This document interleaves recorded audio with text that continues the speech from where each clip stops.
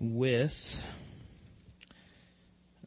we began talking about the holiness of God, so we will see if we finish the holiness tonight, and then we will move on to the wisdom of God. So last week we defined the holiness of God, and tonight I want to begin by talking about the goodness, truth, and justice of God and His relationship to fallen creation, and how these three things specifically, the goodness, the truth, and the justice of God, relate to the holiness of God. Many theologians don't draw any distinction whatsoever between the holiness of God and goodness, truth, and justice. They see them as subsets, I guess you could say, of His holiness.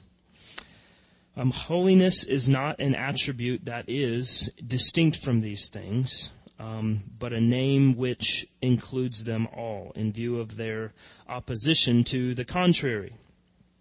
So, in other words, the opposite of goodness being, I guess, badness, we could say. Obviously, if God is holy, then there is no badness, therefore goodness finds itself under the holiness of God. And we could go through all three of those things, lies and injustice. Obviously, those are not in God, and therefore His holiness contains the truth that is right in those attributes. So, obviously, we have to take great care to not undermine the simplicity of God, and not elevate the holiness of God over and above any of His other attributes. But it can be said that the holiness of God is a moral attribute that creates the greatest distance between God and human beings, because it is something that is coexistent with and applicable to everything that can be said of God. He is holy in everything that reveals Him. In His goodness, in His grace, in His justice, in His wrath, it all contains His holiness. God is transcendently separate.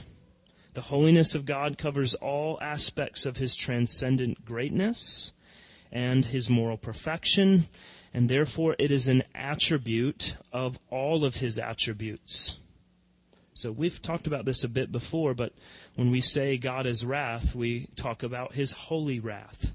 When God is love, His holy love. And on down that road, it points to every bit of God's attributes points to His holiness. Every facet of His nature, every aspect of His character may be properly spoken of as holy because it is His. Now, the justice of God is the necessary response to evil as a result of His holiness. And this is where justice gets tied into this. So, for example, when Isaiah saw the Lord seated upon the throne in Isaiah 6, high and lifted up, his only reasonable response was to recognize his own moral failure alongside the moral bankruptcy of his fellow man. There was no hope for them in the presence of a thrice holy God. Remember Isaiah 6, verses 1 through 5. Isaiah sees the Lord high and lifted up, and his immediate response is, "Woe am I. I'm a man of unclean lips. I live among a people of unclean lips." However, what happens? A coal is pressed to his lips by a seraph, and the goodness of God's mercy was on display. Verses 6 and 7 say, "Now that this has touched your lips, your guilt has departed, and your sin is blotted out." So there's a paradox here. We see the holiness is that God judges everything that is unholy, and yet He provides a way of cleansing and sanctification for sinners. Even beyond terrible devastation and destruction, God's purpose for His people would continue. The cleansing and preservation of Isaiah himself anticipated the salvation of God's people. His offspring would be holy because of His actions on their behalf.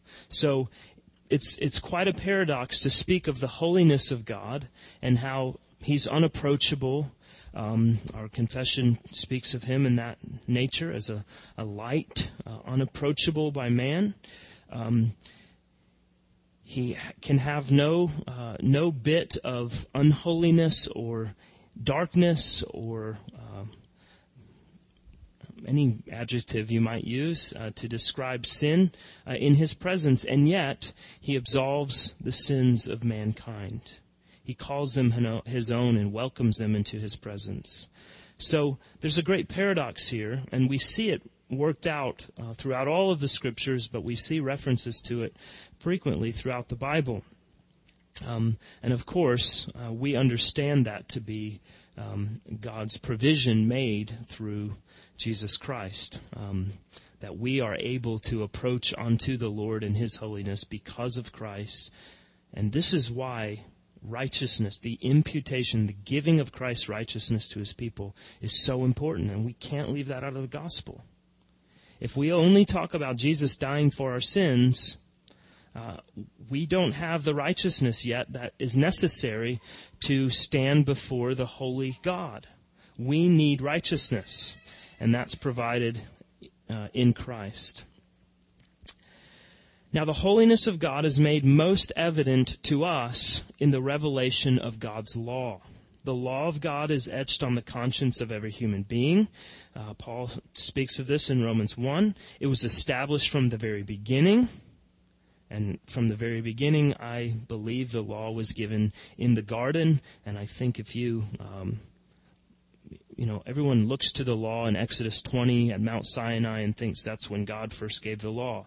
I encourage you to look at Genesis 26:5 if you want to kind of toss that verse around and think through that a little bit. But the law of God was established at the very beginning.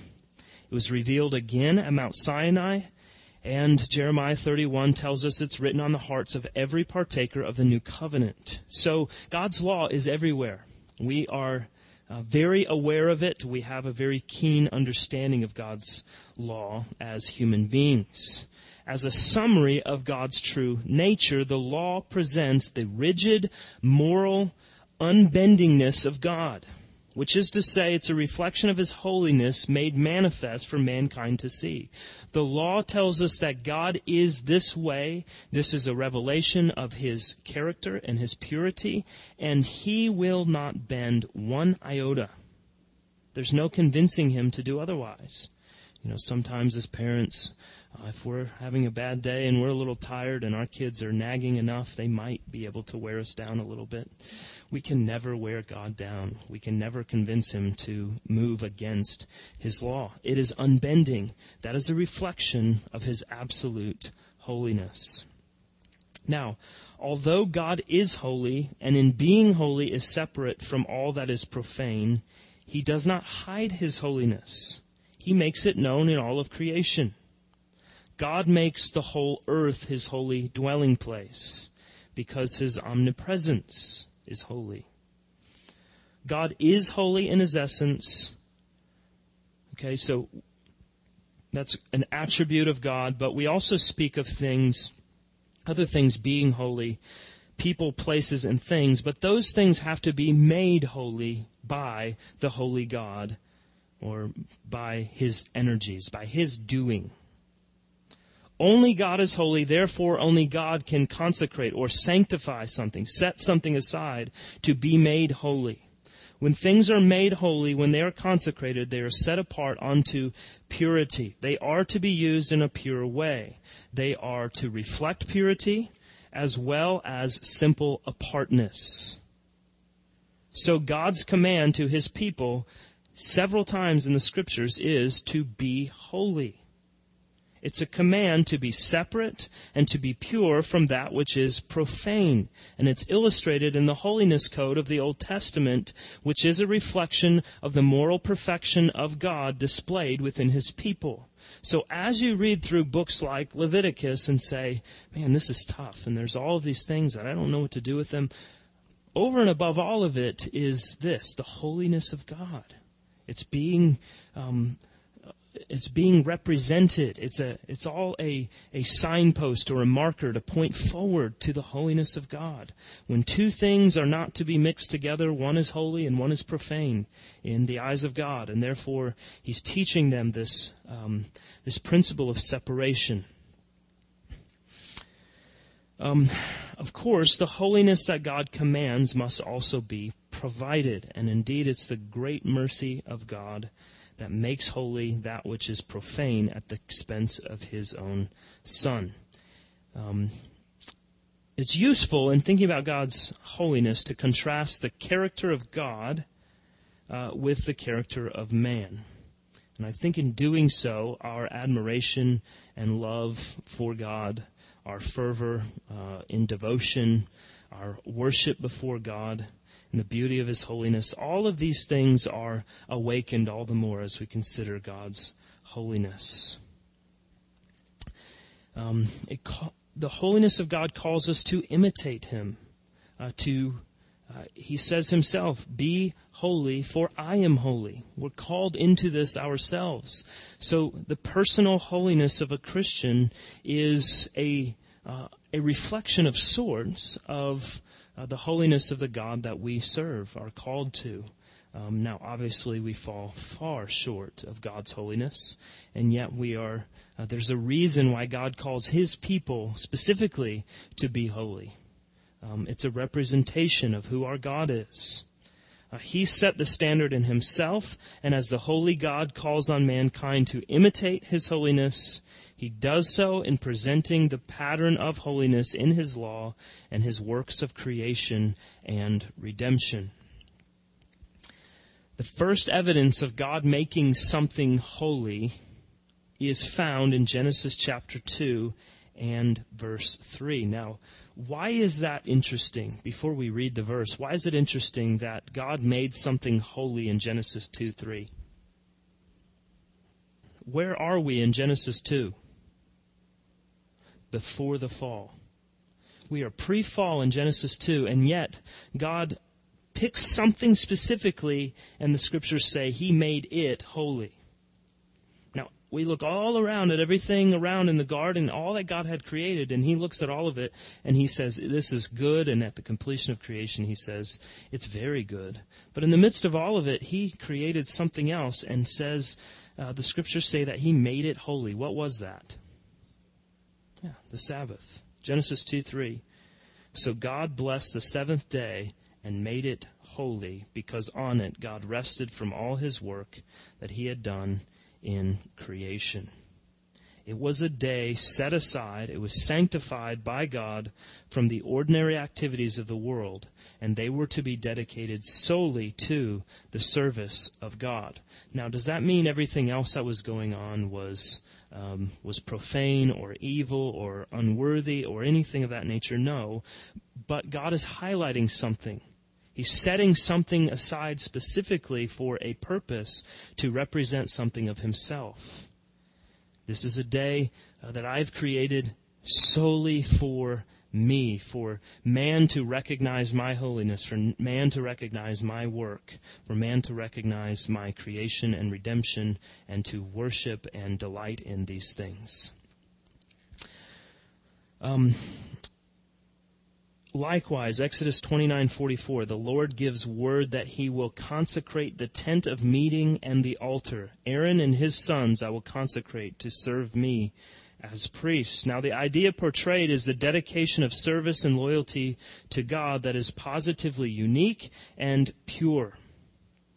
So whenever we see God saying, I will make someone or something holy, it has a specific purpose that is unique and obviously set aside for purity.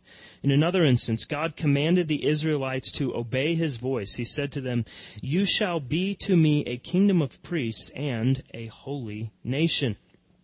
That is, God is calling them to relational holiness, for them to be separate from evil and sin.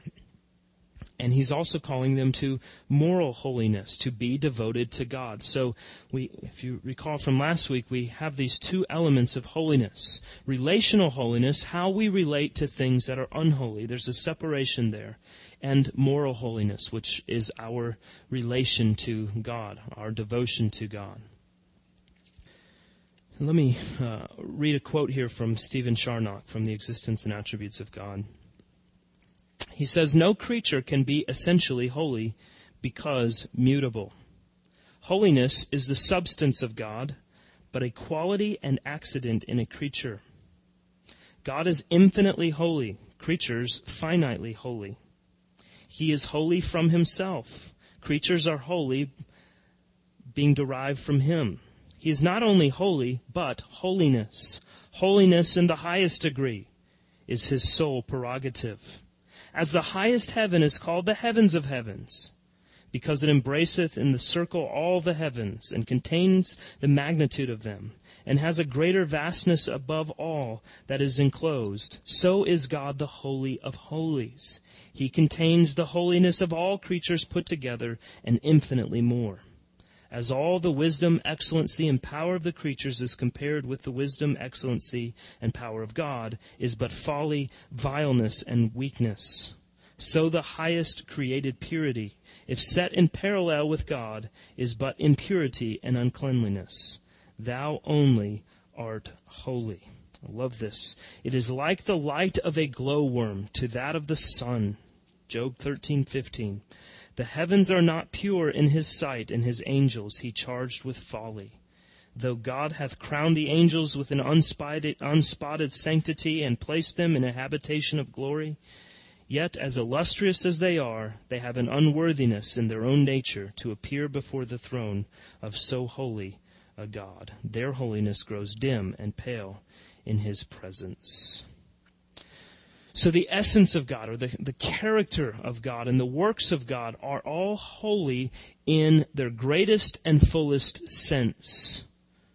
The Psalms say the Lord is not merely called holy, but is holiness itself. From the holy character of God comes his hatred and contempt for sin.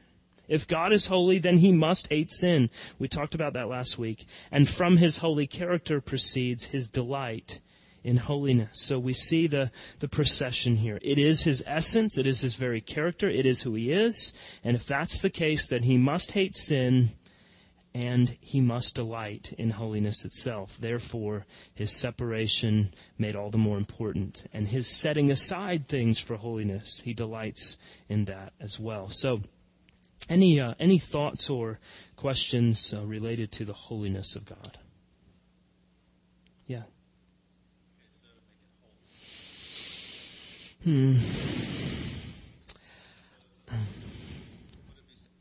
Well, I think what's being communicated in Genesis 2 is holiness in the sense that it's set aside or it's set apart for a specific reason that's related to God in worship. That's what the Lord's Day is for, why God created the Sabbath. So it's not necessarily to say that everything else was unholy or that it was in any way defiled, because we can't say that. It was right. So think in this sense, holiness in terms of something being set apart, sanctified for a specific purpose. Yeah, where you draw the lines on those sorts of things. Yeah. Yeah, certainly. I think, the Lord, as you read through the Scriptures, He gives a lot of detail in terms of what should and shouldn't be done in relationship to the Sabbath day. To add to that is the very error of the Pharisees that Jesus constantly rebuked. So, to choose anything that's not expressly given in the Scriptures to say this is something that shouldn't be participated in on the Sabbath day that the Lord hasn't given, then we're going to fall into that error and say, well, you can't dip a radish in salt on the Lord's day because the salt's fermenting the radish or whatever, and that's causing work. it can get very silly, and that's exactly what happened. But there are certain things in broader categories. For instance, the Old Testament speaks regularly about not participating in commerce on the Sabbath. So anytime we're in a situation where there's an exchange of goods or monies and goods on any level on the Sabbath day, God has said don't participate in that. This is a day not for business, not for transactions, not for you interacting with man on that level, but for you to worship, for you to contemplate the works of God in creation and redemption. That's God's command. He commands that the fields and the animals be given rest on the Lord's day. So, if you're a farmer in an agrarian society, God commands that you're not out plowing your fields and picking corn on the Lord's day. That these things are taken care of beforehand. Why? Because it's set apart as a reflection of His holiness. I think that's what's so often missed in that discussion about the Lord's Day and why people just reject it as, well, this is just legalism. Because what's missing is this element of what it's all about. It's not about what we can't do so much as it is about the holiness of God and our reflecting on His holiness and His goodness in creation and redemption. And when we say goodness, of course, we're speaking of His holiness. So is that helpful? I think it says a lot about the significance of the Sabbath, though, and something I like to point out to those who don't believe in its continuation today. It's the only of the 10 Commandments, it's the only one that's expressly laid out in creation. Its foundation is in creation. Now, all of the others are certainly implied and I believe written on the heart of Adam and communicated to Adam, but the only one that made Holy Writ, the only one written in Scriptures, is the Sabbath day. And in the 10 Commandments, the only of the 10 Commandments that references creation is the fourth commandment. So it's very, very significant, I believe, as it relates to God setting it aside and calling it holy. Absolutely. Any other thoughts or questions?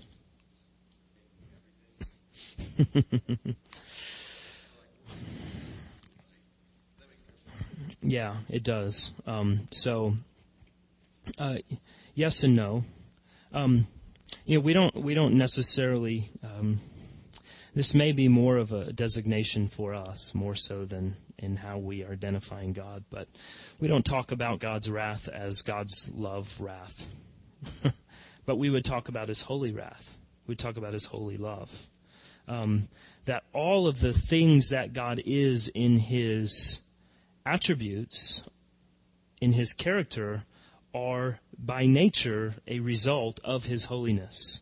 Now, that doesn't elevate His holiness as being greater or more important, but rather it's so interrelated in all of His other attributes that we can't ever talk about it apart from them. Whereas we can, for us, not that God isolates any of His attributes, but we can isolate one and speak of it as we're doing now. We're able to isolate these attributes and speak of them distinctly.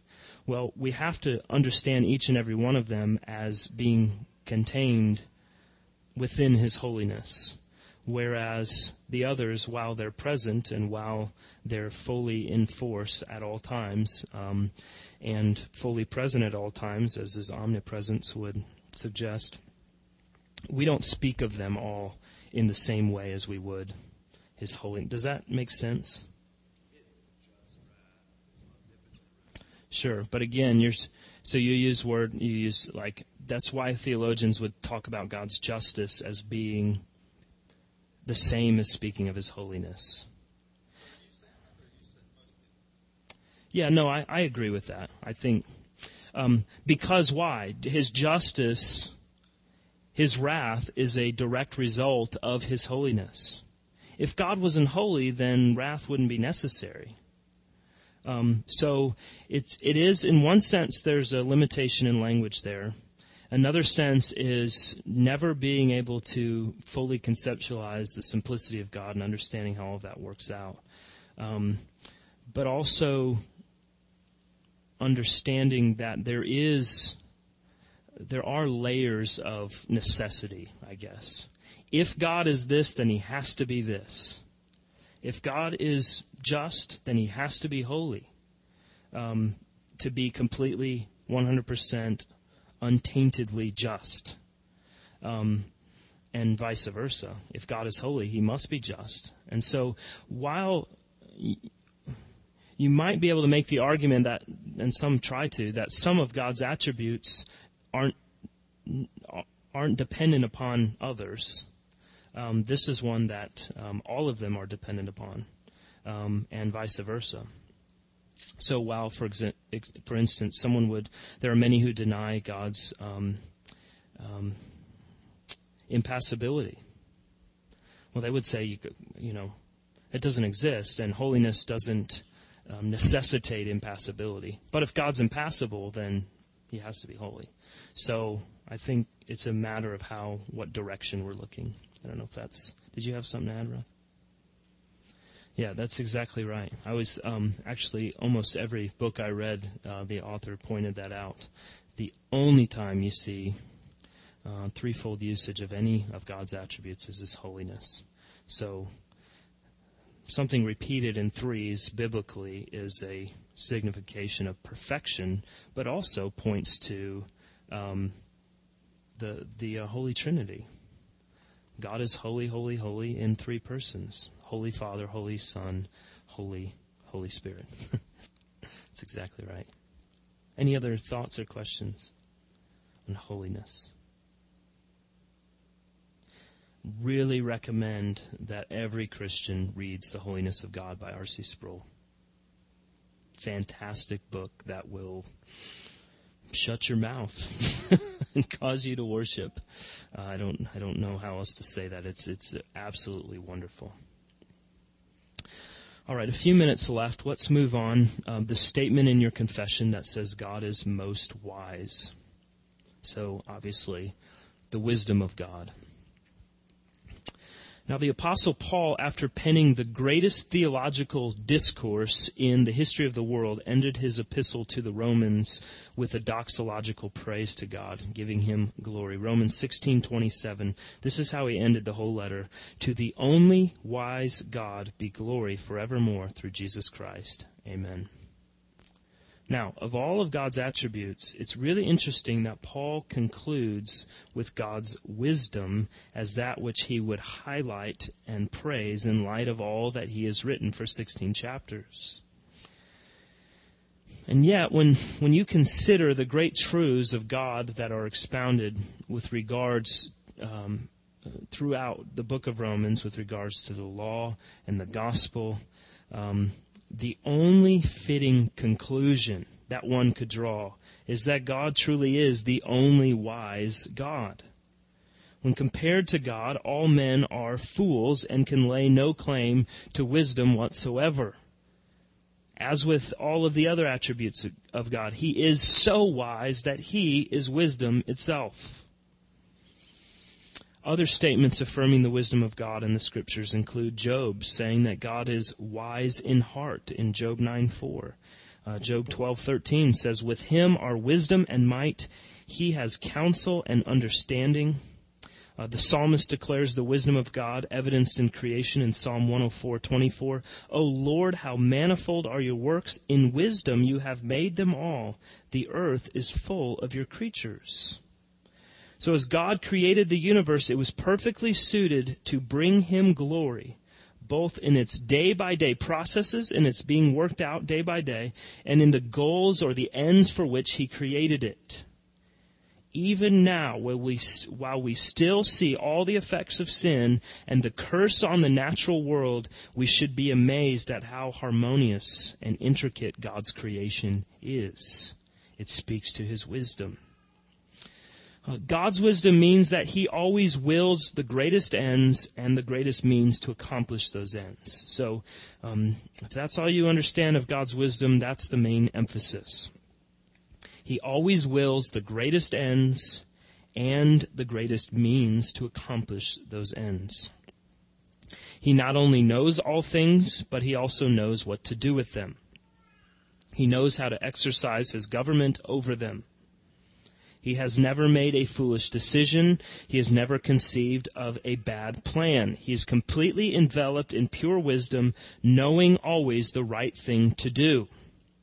God doesn't ever sit and think, what should I do now? This is a tricky one. I need to make a decision here. So God decrees the end of all things, and in doing so, He ordains and directs the means by which the ends will be established. Now, think about this, even in the finite wisdom of us, the ends that are pursued on our part that have the greatest opportunity for success are accompanied with an established plan for execution, right? They're not pursued by just saying, here's where I want to get, and we cross our fingers and just hope it happens. Chances of that plan turning out as we desire aren't very good without any means established in order to get there. So in other words, the means are methodically implemented to bring about the desired ends. Now, with us, that doesn't mean that the ends will always happen. We've all experienced that. But they have a better chance of success given the proper means to that end. So even greater, obviously, must be said of God. He does not set an end and randomly shoot at His mark with the hope of hitting somewhere near it, as the open theist would say.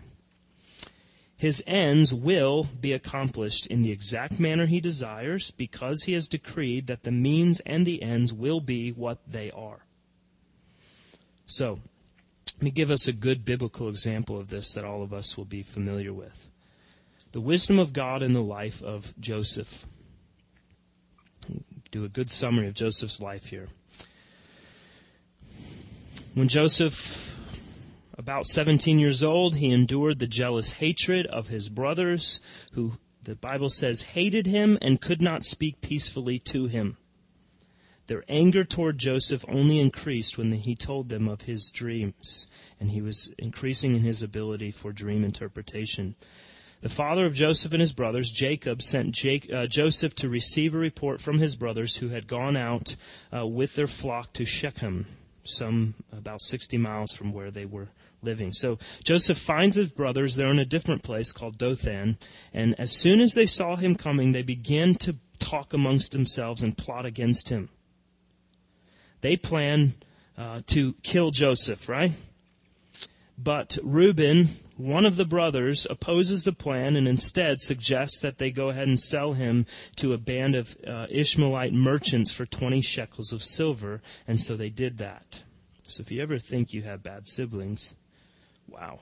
The Ishmaelites brought Joseph to the Egyptian market, and they sold him to be a slave of Potiphar, who is basically a governor, I guess you could say, under Pharaoh. So, his brothers hate him. They want to kill him. They decide, let's sell him. They sell him into slavery. The Ishmaelites take him to the auction block in Egypt, and he's sold to be a slave of Potiphar. Potiphar made him to be the overseer of his house. And we all know famously what happened. Potiphar's wife had a thing for Joseph. He was a strapping young lad, and she had to get her hands on him. And she tried to get him to lay with her in good biblical parlance. And he would not, and therefore accused him of raping her. She staged a rape and accused him of forcing himself upon her. So he was immediately cast into prison, where he remained at least 2 years. Now the Lord showed Joseph favor in prison. The keeper of the prison put Joseph in charge of the prisoners who were with him. After some time, the chief of the cupbearers and the chief of the bakers of Pharaoh's household were also cast into the same prison with Joseph. Each of the men, those 2 men, they dreamed dreams on the same night, and Joseph accurately interpreted them. And what did they say to Joseph? Oh, well, we're going to get out of prison. What do they say? We will remember you. And they got out of prison, and they totally forgot about Joseph. Until one day, Pharaoh had a dream, and they said, oh yeah, about 2 years ago when I was in jail, there's this guy there, and he's got a knack for this dream interpreting thing. So Pharaoh has this dream.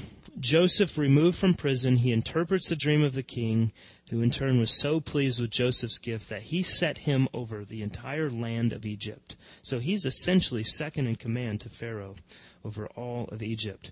Now, as Joseph predicted in interpreting the dream, 7 years of abundant crop arrived, during which time he stores up this enormous amount of corn in granaries that were built for that very purpose. And following the 7 years of abundance, as Joseph predicted, were 7 years of famine over all the face of the earth. And then when all the countries came into Egypt to Joseph to buy corn. Now, Joseph, disagreements as to whether or not he was a righteous man in this regard or not. But the Egyptians came to him completely out of money. They didn't have any money, so Joseph said, well, give us your livestock in return for the grain. So essentially, Pharaoh owned all of the livestock in the land. It all became his. That's how they paid. Now, during this time, Joseph's brothers traveled to Egypt to buy corn.